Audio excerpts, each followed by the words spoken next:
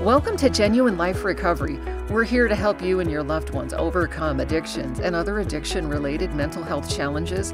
In this show, we dive into the physical, emotional, psychological, and spiritual aspects of addiction, mental health, recovery, family dynamics, codependency, and more. You can listen on your favorite app or at jodystevens.org. Genuine Life Recovery is made possible by great friends like Joshua's Heart in memory of Joshua Brent Moore, bringing hope, love, and awareness to those afflicted by addiction, online at joshsheart.org, and Jody Stevens Productions for commercial voiceover, narration, production, MC, and public speaking, online at jodystevens.org. Hey friends, welcome back. Thank you so much for listening to Genuine Life Recovery on your favorite app, or if you're watching on YouTube, really appreciate it. Today I want to talk about identity. What is the definition of identity? How does our identity get marred along this road of life? How this can lead to addictions and other emotional challenges? And how do we come back to ourselves? Come back to the individual that God created us to be, right? Because if we think about what defines us, right? The world defines us by a lot of things, right? What we look like, our social media, how much money we have, or what we do. Pretty much what we do, right? You know, the world defines us by what we do, not necessarily who we are. So a lot of us get caught up into doing things that don't even reflect who we really are because we want to impress the world. And then we have a lot of incongruency, right? Who we are doesn't match what we're doing. And that can lead to a lot of emotional strife and stuff like that. So sometimes I know I felt like I'm riding just this constant wave where one day I'm up, the next day I feel like I'm drowning based on people's reaction to me. And so every day we get up and we kind of do it all over again. And I call it the wave of the world. If you've gotten off that wave, good for you. Some days I'm on it and some days I'm not. And I like how Robert Subby, he's got this old book called Lost in the Shuffle, The Codependent Reality. It's one of the greatest books ever, I think. And he says, you know, if you are what you do, and then you don't, you aren't, right? So what happens if everything that defines you is gone? Who are you? You don't know.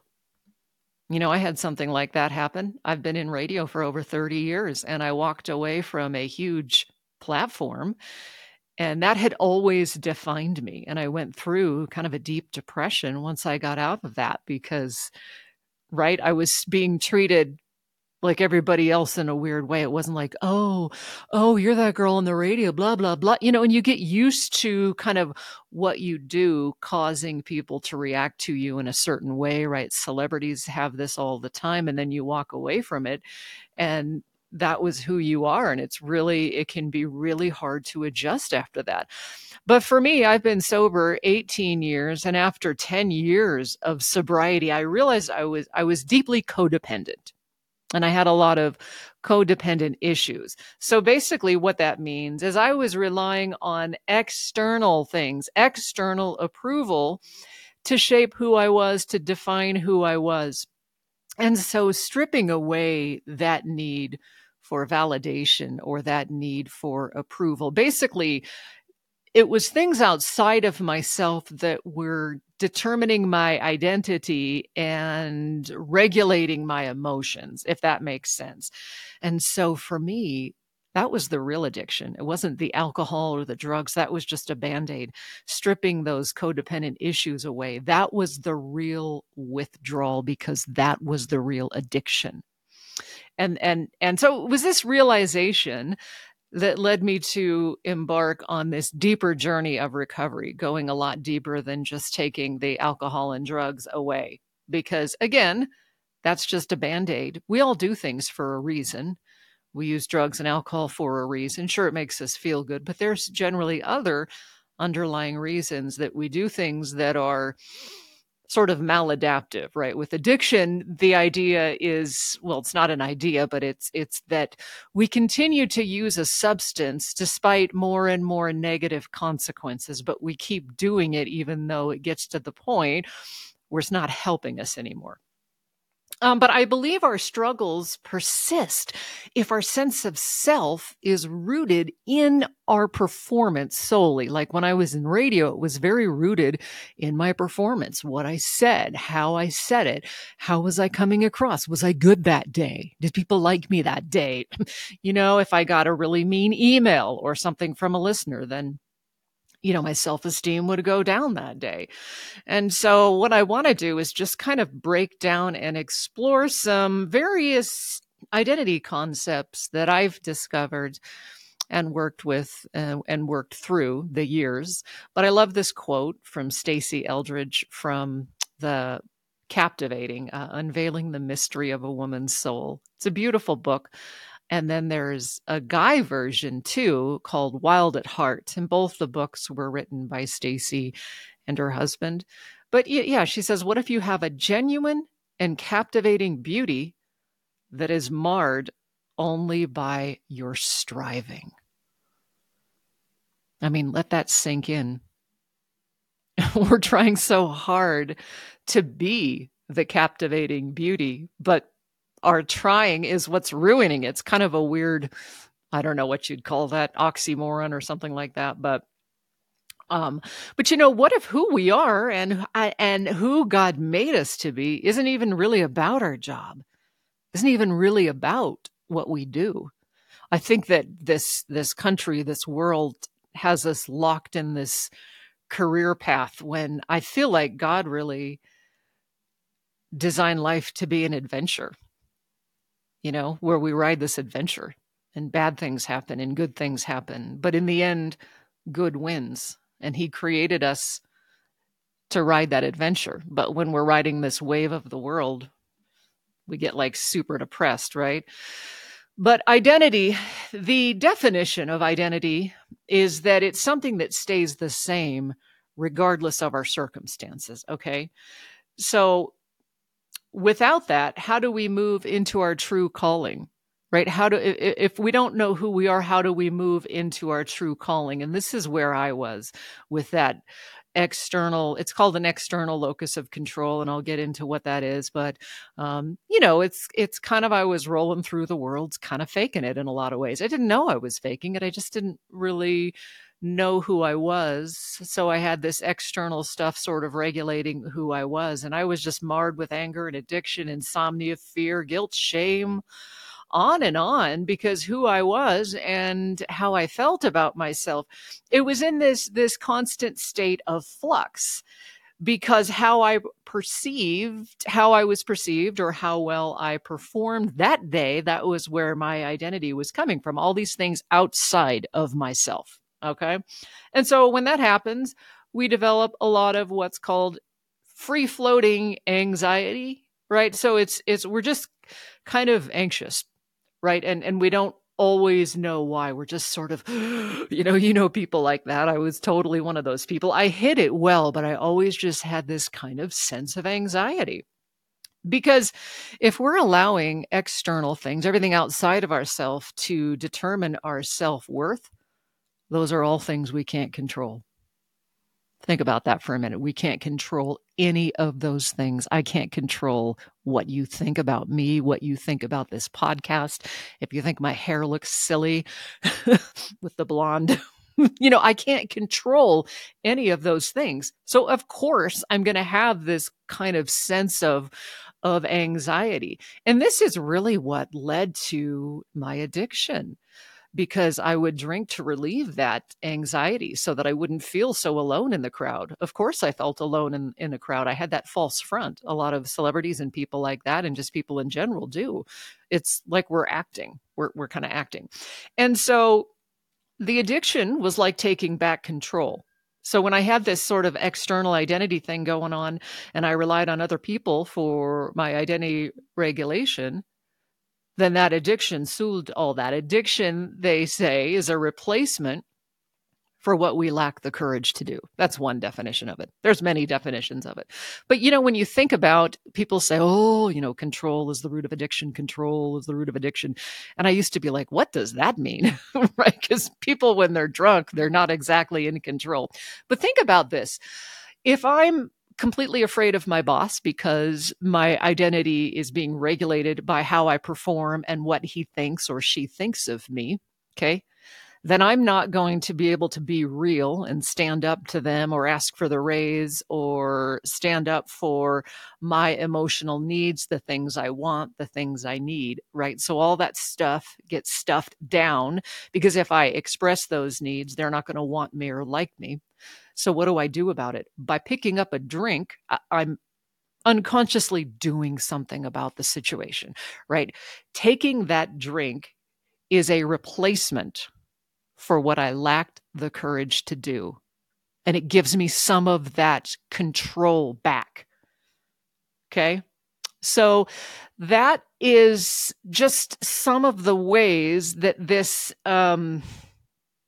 codependent reality, like the book's called, manifested in my own life and led to some of my addictions. But there's that quote again, if you're watching, I'm sharing my screen, identity stays the same regardless of our circumstances. But most psychological issues exist on a spectrum.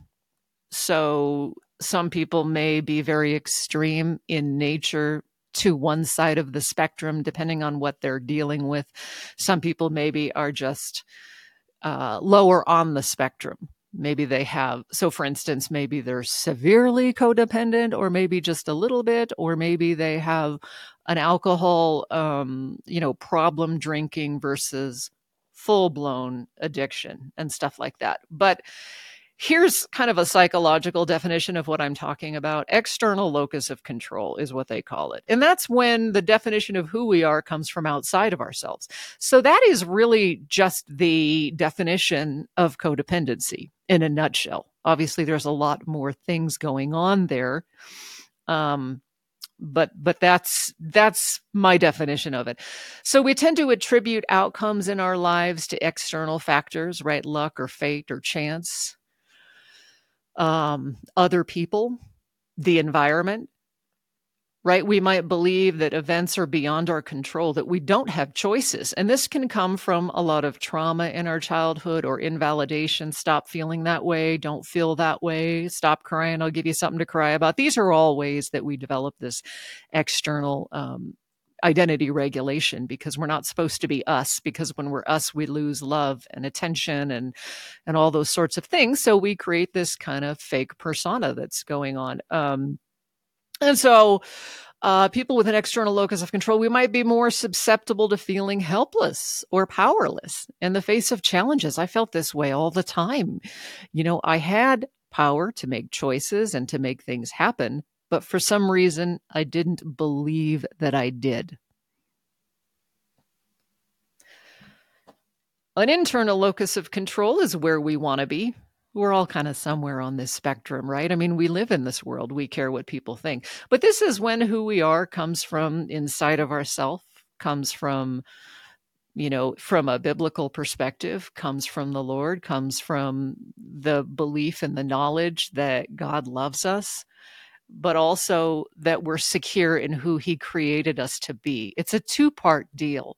It's not just, oh, my identity in Christ, and here's all the scriptures. And that's wonderful, and that's true, and that we are those things. But God also created us very unique, right? We're all a snowflake. That word has been hijacked, but we're all unique like a snowflake. And he wants to reveal our identity. He doesn't want to change it. He wants to reveal who we really are. So an internal regulation system, locus of control, which is such kind of a funny way of putting it. We believe that we have a significant amount of control over our lives, and we perceive that what we do, the decisions and efforts, are crucial factors in determining outcomes. And so we can look at this and go, yeah, that's totally true, right? That's totally true. This is how we're supposed to be.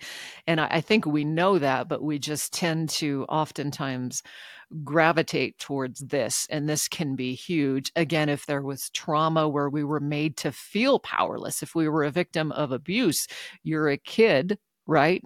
And there's chaos going on around you, maybe fighting, stuff breaking. I can relate to that. Or there's something even worse, some type of abuse where you felt like you were helpless, like you didn't have any control. Your brain's being wired like that.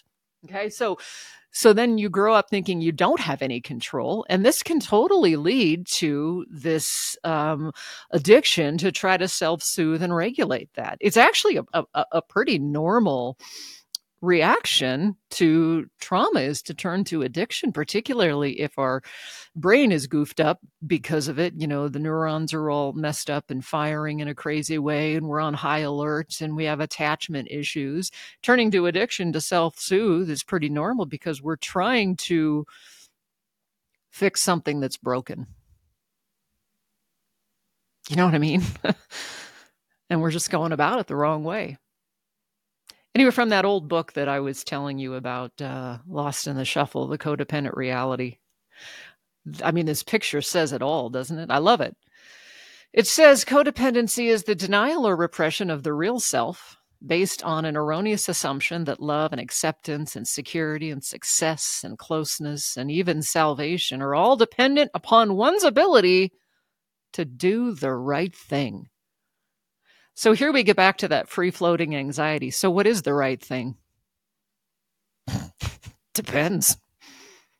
Depends on who you're talking to. If you talk to 5 people, they tell you the right thing was something different. Talk about internal chaos. But look at how this codependent self is this big person that's take care of others, you know, always put others first, you know, never make mistakes, be what others want you to be. Again, what is that? Depends on the circumstance. So a lot of people, then they fall into addiction and they call it the chameleon syndrome, where they're just a different person depending on who they're around. And so this is where that concept for addiction and other things where people say, I always felt alone in a crowd. I always felt alone in a crowd because you were faking it, right? So it says the codependent is a spirit divided from itself. And so then you see the little real self in there, right? And that self gets stuffed way, way, way, way down. And so the real person is down there somewhere. Now with narcissism, it's kind of the flip side where the person's like super, you know, they need the validation so bad, but there's that arrogance and there's that outward projection. Whereas this codependency is an inward projection where we're taking everything in, whereas narcissism is an outward projection, but it's still that little tiny self that's shoved in there full of shame that doesn't want anybody to know it exists. But the concept is similar. It's just that some people take things in and some project outward. Hence, you always see like super codependent people and narcissistic kind of givers and takers, right, coming together to try to, you know, balance each other out. But really, all of us should be somewhere, you know, in the middle of that spectrum. But so many of us, I think, particularly women, we get into our 40s and 50s and even older, and we start to kind of look at this and we're like, who is this person? Who am I? What do I even like? I've been so busy with my career or raising kids or helping my husband that I don't even know, or maybe I never did. And that's where I feel like all emotional recovery, emotional health, addiction recovery, all of it, it's really just coming back to ourself. Okay. And so if you're listening and not watching, this little graph up here, it's a big big, huge person, like a shadow with a little person inside. And the big person's the one that's saying, do all this stuff. And the little person's just hiding in there. And the little person is the real self. And so I call it like integration, or they call it integrity or whatever, where it's just, we're coming back to ourself, right? We want the little person that we've stuffed, the real self, to become big, and that fake person to become smaller, right? I look at this photograph. If you go onto YouTube, this podcast is on YouTube too, and you can actually watch it. But if you're listening, you want that the small person to become bigger, and the big person, the fake person, to become smaller. So I just think that recovery, it's coming back to ourselves, coming back to who God created us to be. And again, it's the sort of integration or reversal of that image. But we need to, I believe that only God can really be a part of this, fixing this problem in a way that's true and whole. Because if you believe in a creator, which I do, and if you believe that God created you, clearly he's the only one that can show you who you are. John Calvin said, without knowledge of God, there is no knowledge of self. And without knowledge of self, there's no knowledge of God. Right? Because when we look to others and not our creator, the world, our jobs, all those other things to determine who we are, it's going to be really bad, because we're never going to be who we were created to be, because the world can never tell us who we are. Right? The Lord can tell us, he can show us who we are. But the thing of it is that we have to know God accurately before we can know ourselves accurately, because he created us. And so this is where the surrender piece of recovery comes. Because if I think I'm just no good, nothing, right? That's not, God doesn't create junk. So he created us beautiful, masterpiece. He created us, said, this is good. So if I think I'm bad, that's not a accurate picture of my identity. On the flip side, if I think I'm all that, right, then that's not an accurate portrayal as well. I'm still a sinner saved by grace, but I'm also precious in God's eyes, right? So it's the concept of humility. Humility says, I'm not the best, I'm not the worst, I'm simply human.